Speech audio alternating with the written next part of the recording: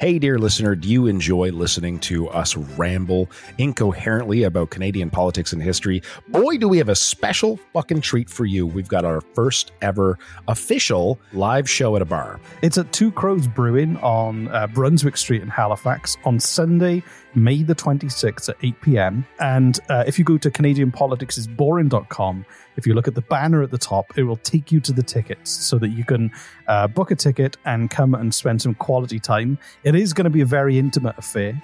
There are only about 50 tickets available. It's going to be a lot of fun. We're going to drink a lot. We're going to quiz. Reese is going to quiz me at the end, but he's also going to quiz the audience and see if they know more than I do. And any alcohol you buy, Reese and I, we promise to drink it, no matter how much it is. If you want to hold our hair while we barf from the plants outside of the bar, we'll do that for you. So go to CanadianPoliticsIsBoring.com, click the banner at the top, and on Sunday, May the 26th at Two Crows Brewing on Brunswick Street, we will see you there.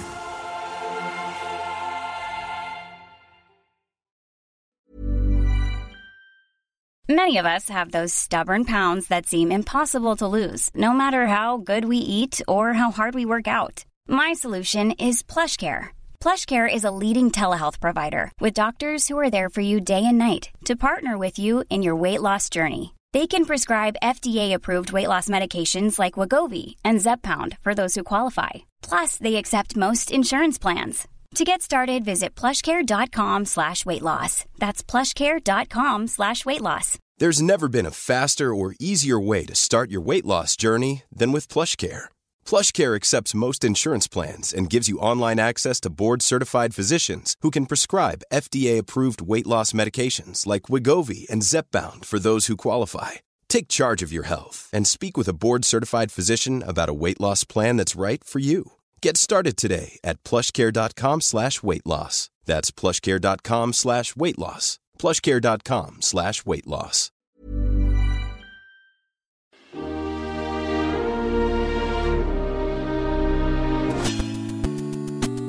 Welcome to Canadian Politics is Boring.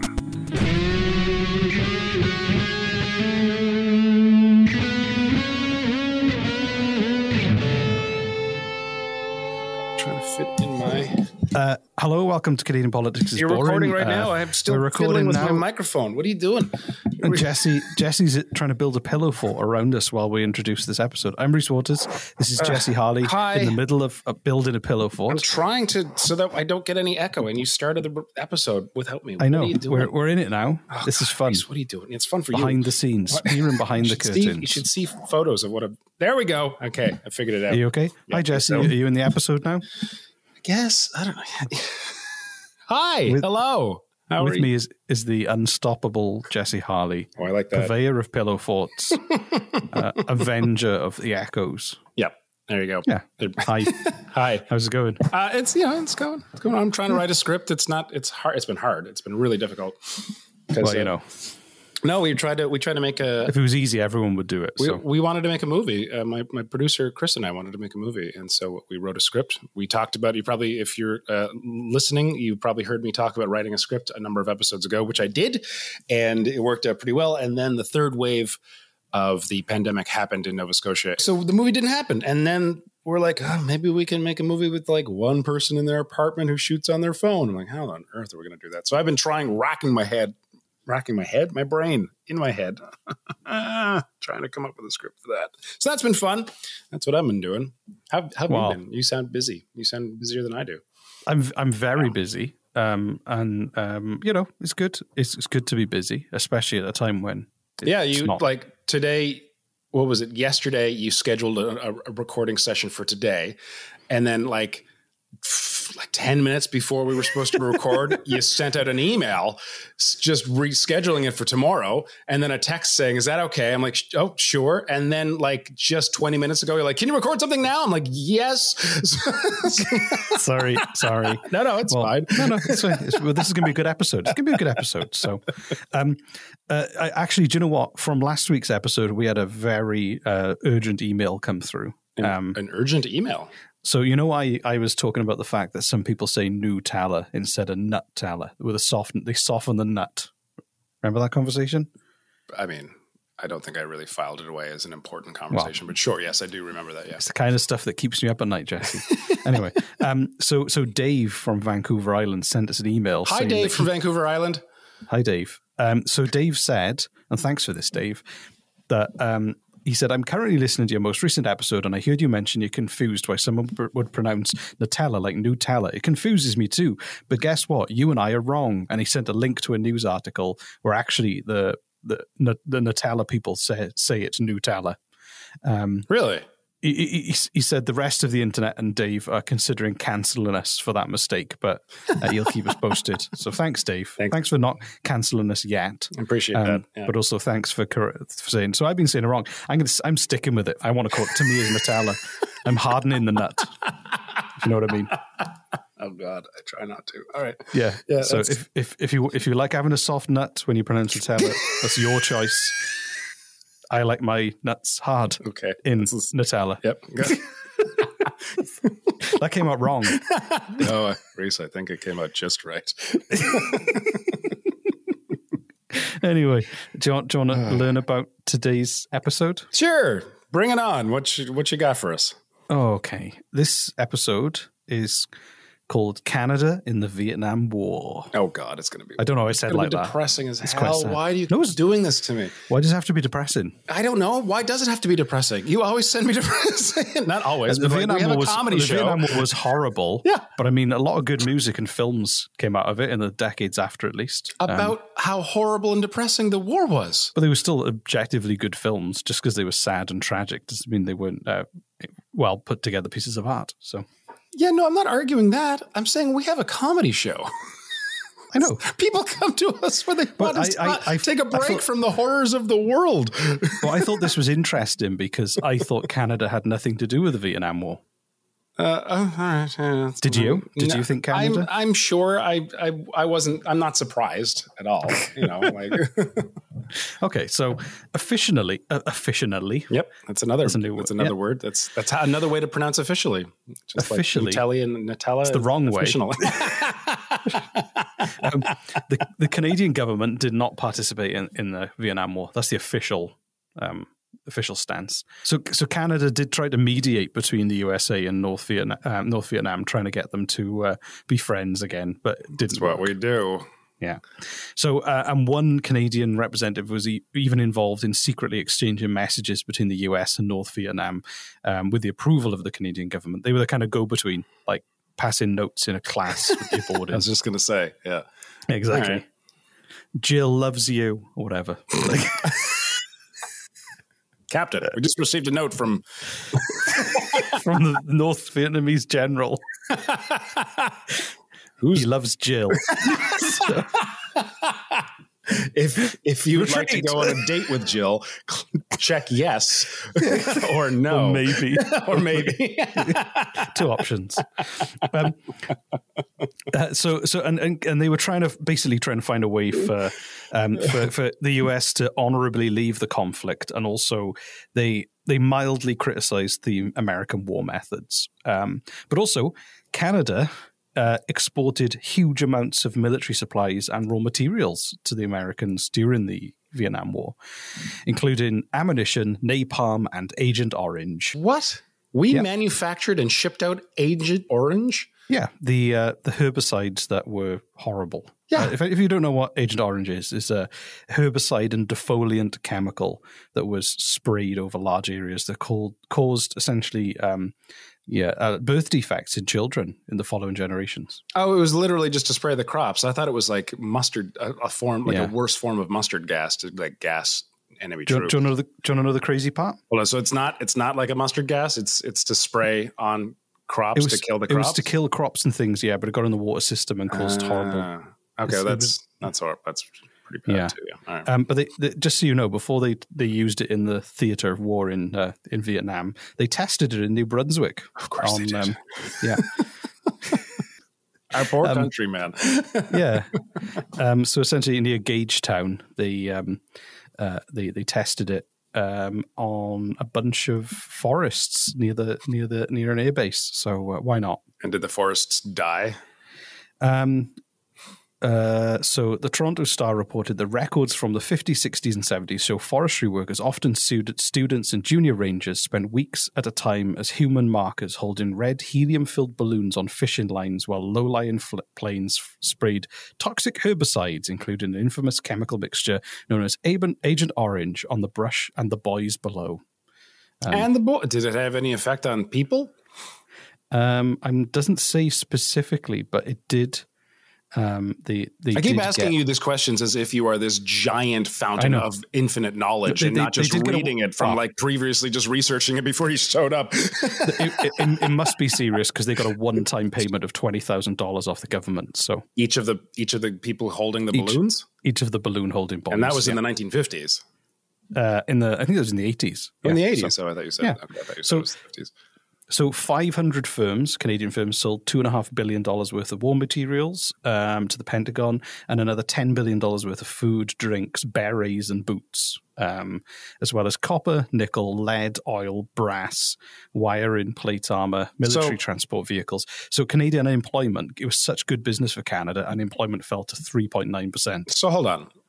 On one side of the coin, we have Canada trying to stop the conflict, trying to get people like, hey, let's just be friends. Everyone just put your guns down. And on the other side of the coin, we are providing the states who we shook our fingers at and said, no, we don't like how you're doing this. But here's a bunch of poisonous gas, guns, ammunitions, food. Just keep doing it.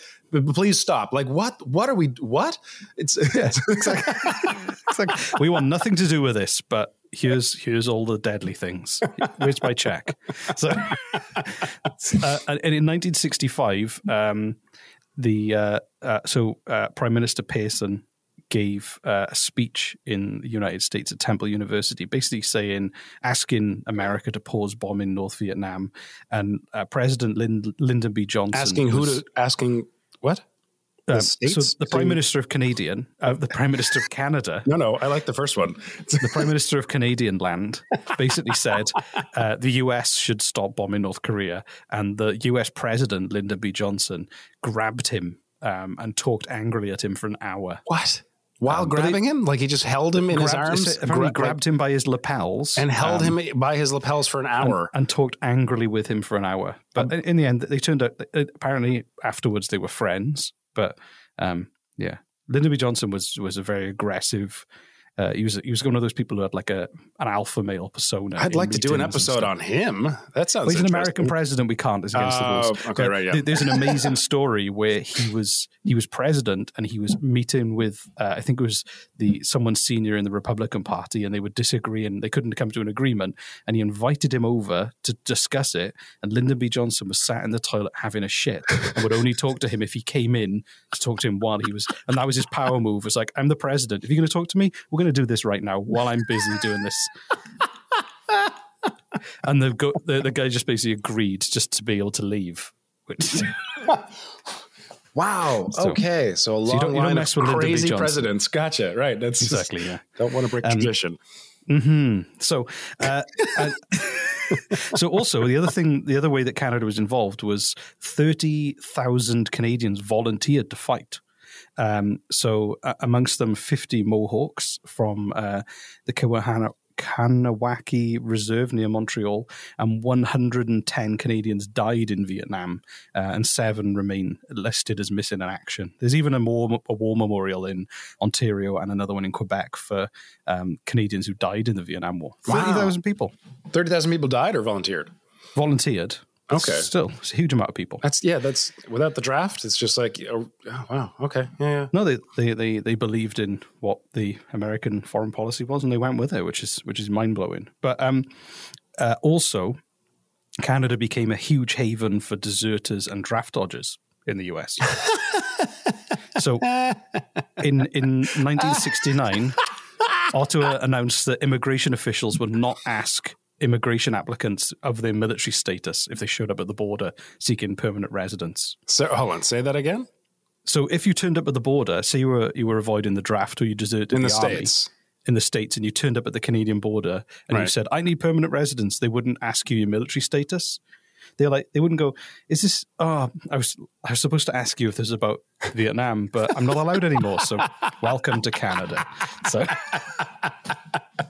So I think it was kind of like they were being like, I think it's a nice thing to do because, to be forced to go to war is a pretty traumatic experience for people if they're. Meanwhile, Canadians are volunteering by the truckload. Like, well, they should have just done a face swap for every Canadian.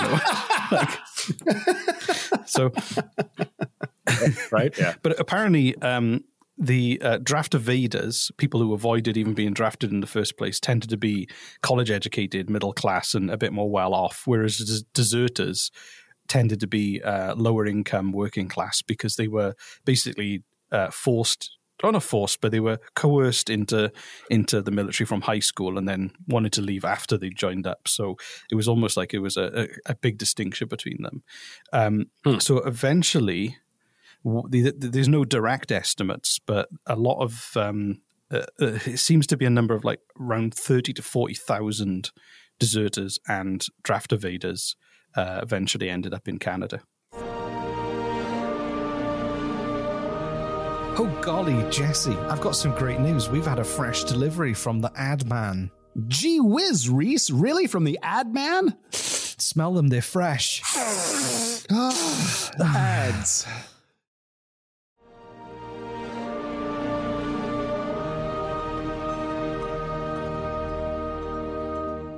We really could have done a 1-for-1 swap.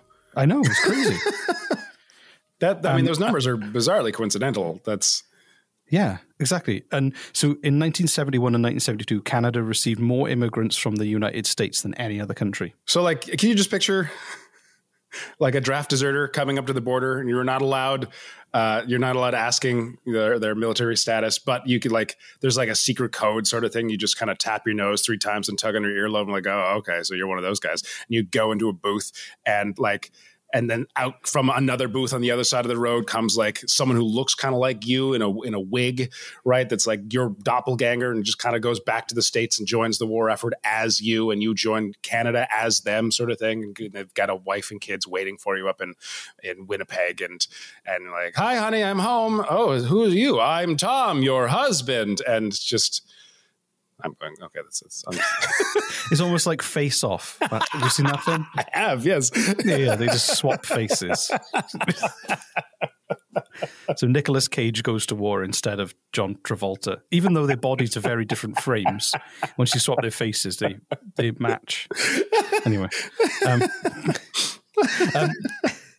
So also, it wasn't just, but even non-military people moved. So anywhere between 50,000 to 125,000 Americans moved to Canada. And it was the largest politically motivated migration from the United States since the United Empire loyalists moved because of the American Revolution. But these people weren't avoiding the draft. They just didn't like the politics of the time, and they wanted to live in Canada instead. Wow.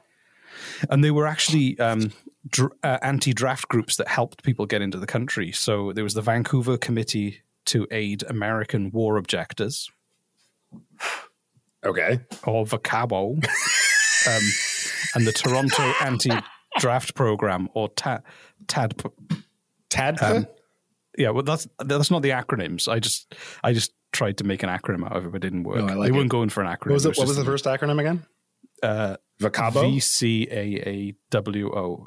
VACABO. Just rolls off the tongue. It does. And Mark Satin who was a counselor on one of the programs, wrote the Manual for Draft Age Immigrants to Canada in 1968, and it sold 100,000 copies. And the Canadian singer Gordon Lightfoot, his song "Sit Down, Young Stranger" is all about his acceptance of American draft evaders in Canada. Oh, that's nice. Yeah. So draft evaders were who returned to they were basically draft evaders were pardoned by Jimmy Carter in 1977, the world's nicest president. Half of them stayed in Canada, but half went back without being punished. But deserters were never pardoned. It's the military. They're get arrested. No, they couldn't. They couldn't have that would be the holding precedent. Then, if you like, they'd say, if you want to desert in the future, you totally can. We'll just slap in the back and come on back. Like, they can't do that. So somebody called Alan Abney was arrested in 2006, even though for deserting. late 2006. Yeah. Wow. And then was he there's still another one. living in Canada, or did he move back? Or He was still living in Canada, and I think he crossed the border and was arrested. And then Richard Allen Shields deserted the U.S. Army in Alaska in 1972 after serving a year in Vietnam. And on March 22nd, year 2000, he attempted to drive a lumber truck across the U.S.-Canada border and was arrested and was jailed, but was later discharged. So what year? That was 2000, so that was 28 years after he deserted. Oh my God, man. But they discharged him. They let him go. They let him go eventually, yeah. But the reaction was if he tried to cross into the US. And he was just he was doing his job. He was driving trucks, but he was arrested for being a deserter. Amazing. He was like, maybe they've forgotten. It was 28 years ago. And he's like, we never forget. Jesus. No kidding.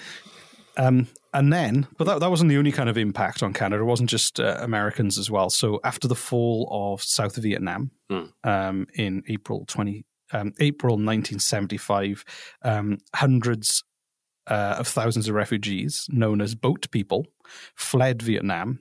And from 1979 to 1980, Canada admitted 60,000 refugees from this wave of people. Wow. Who had spent several days in small leaky boats preying, and they were prey to vicious pirate attacks before ended up in squalid camps. So where was this?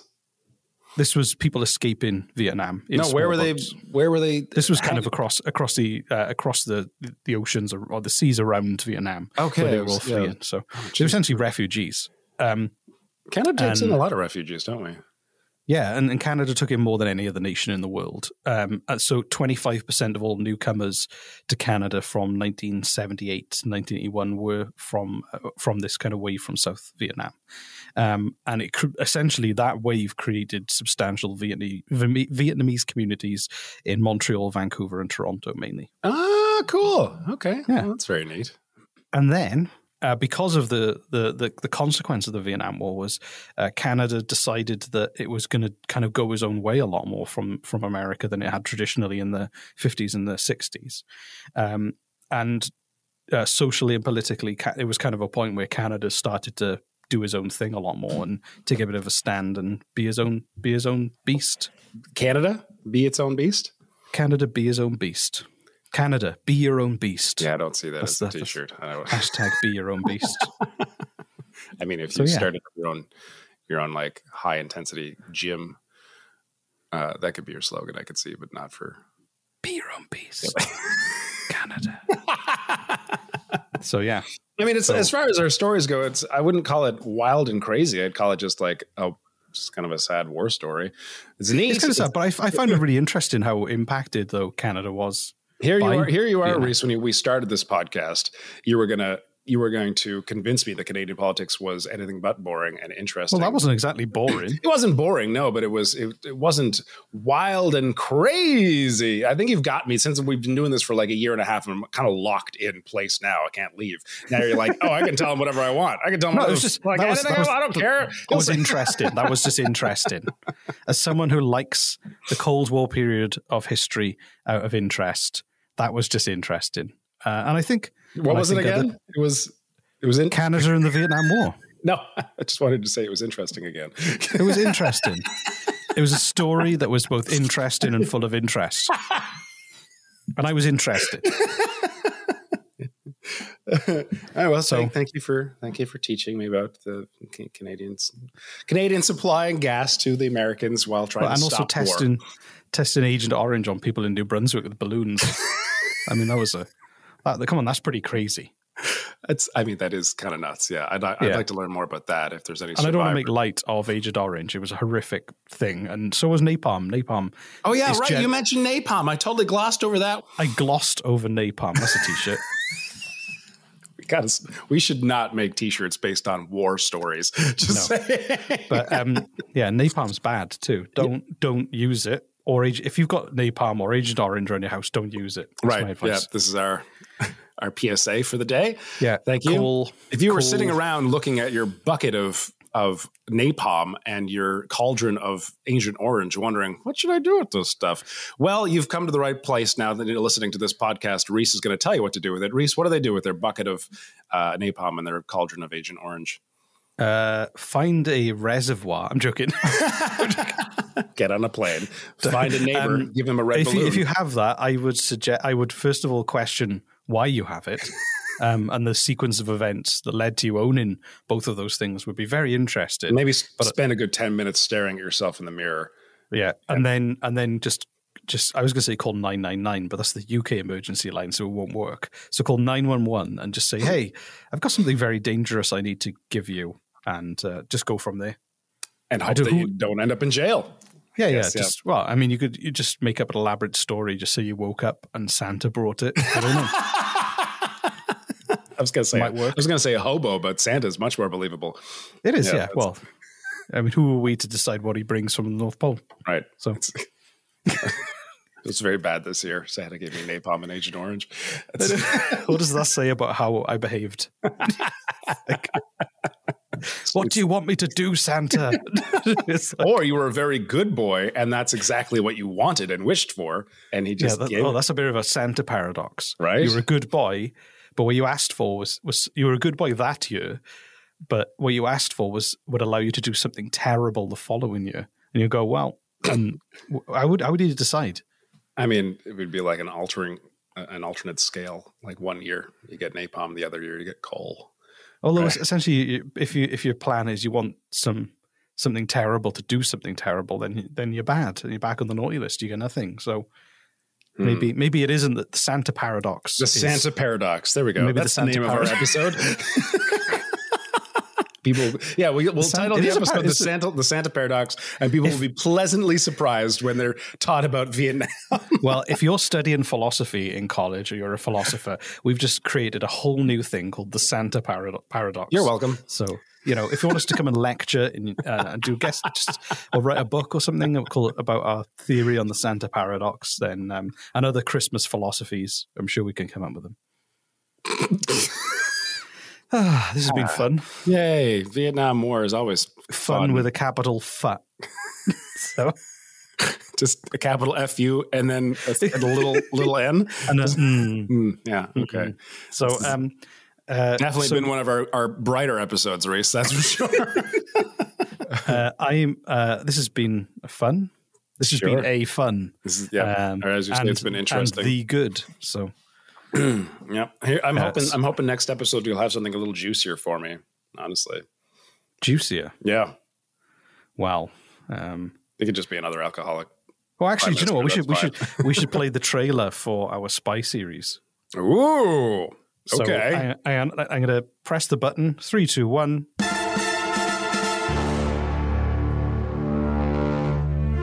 Canadian spies are boring. A special season of spy stories in celebration of Canada Day 2021. Join us for 10 daily episodes as we explore the world of espionage in Canada. Season starts July 1st. So that was our spy series. I know, trailer. And that wasn't it. It's going to be longer than that.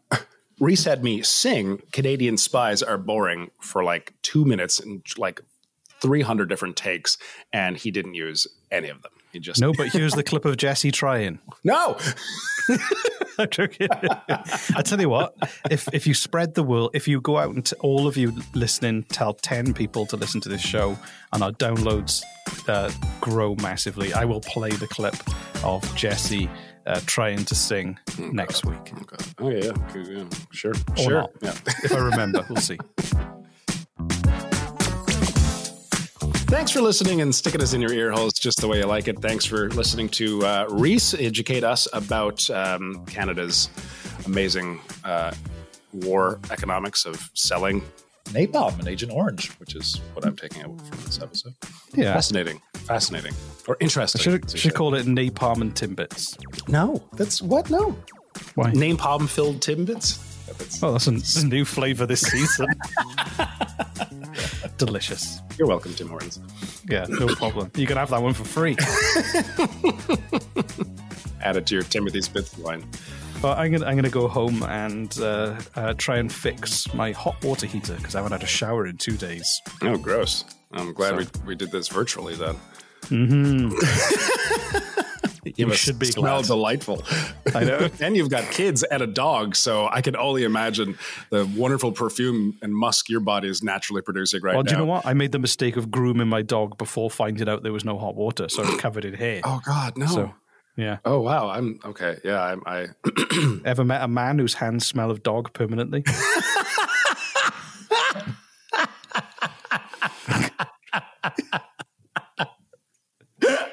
Just don't shake my hand.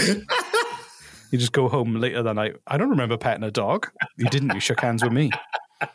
So. okay. I'm going to go now. Yeah, go shower.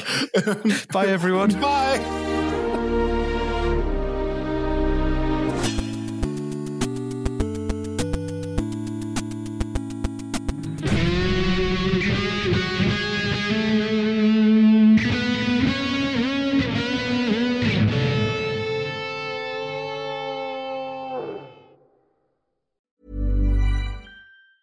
Planning for your next trip? Elevate your travel style with Quince. Quince has all the jet-setting essentials you'll want for your next getaway, like European linen, premium luggage options, buttery soft Italian leather bags, and so much more. And is all priced at 50 to 80% less than similar brands. Plus, Quince only works with factories that use safe and ethical manufacturing practices. Pack your bags with high-quality essentials you'll be wearing for vacations to come with Quince. Go to quince.com/pack for free shipping and 365-day returns.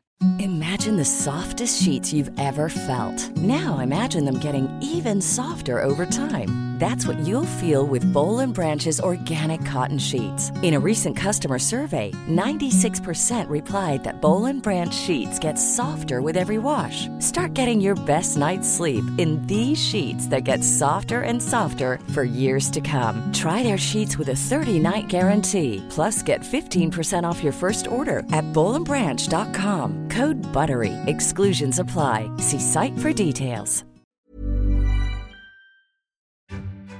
Hey, dear listener, do you enjoy listening to us ramble incoherently about Canadian politics and history? Boy, do we have a special fucking treat for you. We've got our first ever official live show at a bar. It's at Two Crows Brewing on Brunswick Street in Halifax on Sunday, May the 26th at 8 p.m. And if you go to CanadianPoliticsIsBoring.com, if you look at the banner at the top, it will take you to the tickets so that you can book a ticket and come and spend some quality time. It is going to be a very intimate affair.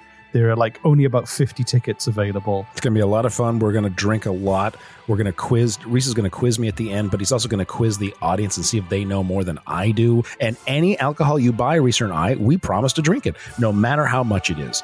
If you want to hold our hair while we barf from the plants outside of the bar, we'll do that for you. So go to CanadianPoliticsIsBoring.com, click the banner at the top, and on Sunday, May the 26th at Two Crows Brewing on Brunswick Street, we will see you there.